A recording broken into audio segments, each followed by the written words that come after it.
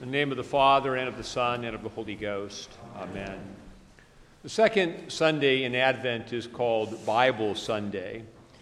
The epistle says that the scriptures were written for our learning, to give us spiritual strength and to fill us with the virtue of hope.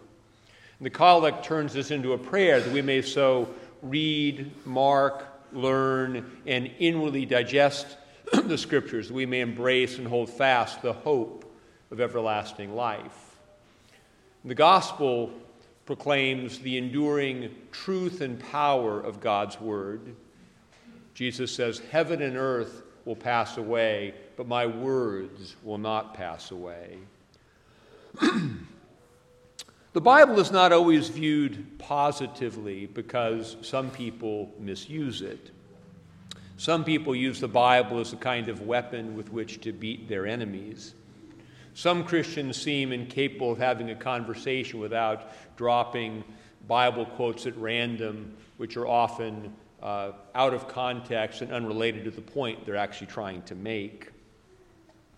I don't personally trust anyone who's promoting or teaching the Bible for whom the Bible is not first and foremost a source of their own interior transformation.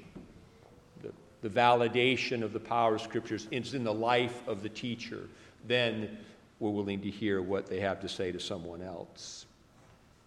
There's also a mysterious linguistic disease that afflicts many people of faith. It's the inability to utter three simple words: I don't know. To say that the Bible contains the authoritative revelation of God is not to say that it can answer every question. Too frequently, some notable Christian has insisted that an opinion is biblical only to have subsequent biblical and scientific study reveal that the person was quite simply wrong. And this casts doubt upon what the Bible does teach with authority. For if the person was wrong about the Bible here, then maybe the Bible is wrong everywhere. Like the three words, "it is finished," the words, "I don't know," are very good words, and every Christian should learn them. The Bible is a story. It is the story that gives our lives their authentic meaning. It is a story of the creation, fall, and redemption of humanity. It tells how humans mess things up, and then how God enters into that messiness to accomplish his will anyway. As Joseph said to his brothers, "You meant evil against me, but God meant it for good." This story, this narrative, competes with other stories and narratives for control of our lives. It competes with the economic narrative that tells us to maximize our profit always. It competes with the pleasure narrative, which tells us always to avoid pain and pursue always that which makes us feel good. It competes with the esteem narrative that tells us to compete with others for status and attention. It competes with the happiness narrative that tells us we should always pursue that which makes us feel happy, whatever that means. Too often, Christians live in the wrong story. We drift away from the story of our redemption and begin to live for something other than Christ. The spiritual discipline of Bible reading and Bible study bring us back to our true story. As we read, mark, learn, and inwardly digest the Scriptures, we are reminded of who we are in Christ, why we are here, and where we are headed. Bible reading confronts us and convicts us. It exposes our faulty motives and our false aims and leads us to continual repentance and continually reorients our lives towards the kingdom of God. The collect and epistle today focus on the virtue of hope. that we, through patience and comfort of the Scriptures, might have hope. The Christian virtue of hope is not merely the general belief that things will work out for the good somehow. It is the interior knowledge that God is working in our lives to prepare us for eternal life in His kingdom. This is not only a doctrine we believe in, it is an organic reality that is taking place within us through the presence of the Holy Spirit in our lives. Christian hope is analogous to the hope that a seed planted in the ground will become a mature plant. We hope that it will become a plant. If it is planted in good soil, and if it is watered and fertilized and receives sunlight, it will become a plant. This is not the same as saying, I hope the Rams will win the game.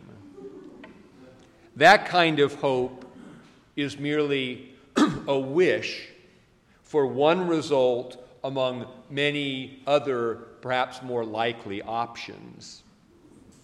It may not happen, but God will do what He says He will do. Heaven and earth will pass away, but my words will not pass away. Thus, the main challenge to the virtue of hope in our lives is our own lack of patience and perseverance.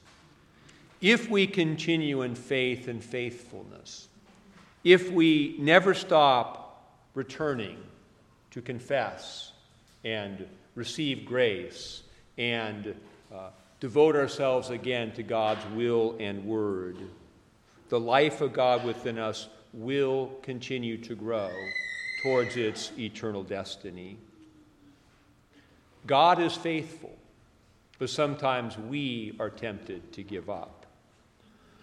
And the main source of discouragement is living in the wrong story. We pursue things in the world and become discouraged when we do not get them. Then we blame God for it. Many people do not need an answer to prayer as much as they need a change in their story. The narratives of the world set us up for disappointment and discouragement. They cause us to live for things that we may never get. They cause us to live for things that in any event we will lose by age and death, rather than living for the sure and certain eternal hope of resurrection and life in the world to come. It is hard to live faithfully in the story of redemption if we do not have regular habits of Bible reading and study that call us back to that story. The spiritual battle we face is precisely the battle to stay in our prayer and to stay in the Word of God, to stay in the narrative of redemption in Christ. Each day we are tempted to turn our focus towards the pursuit of monetary gain, to attempt to run from our pain and grab on to some unfaithful painkiller, to aim at some kind of happiness the way the world defines it. The Bible brings us back to our true story, to what God is doing within us, and to the virtue of hope. Like any endeavor that is worthwhile, Bible reading takes time to learn how to do and time to practice. But consider the time you devote to your favorite hobby or TV show or sport. Consider the time you spend preoccupied with various forms of media and entertainment. And consider how much anxiety you take on because of this immersion into the story of the world. Since heaven and earth, all these things will pass away, but God's word will last forever. What we really need is to change our priorities and to change the story in which we are living.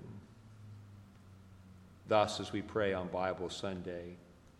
Blessed Lord, who has caused all holy scriptures to be written for our learning, grant that we may in such wise hear them, read, mark, learn, and inwardly digest them, that by patience and comfort of thy holy word we may embrace and ever hold fast the blessed hope of everlasting life, which thou hast given us in our Savior, Jesus Christ.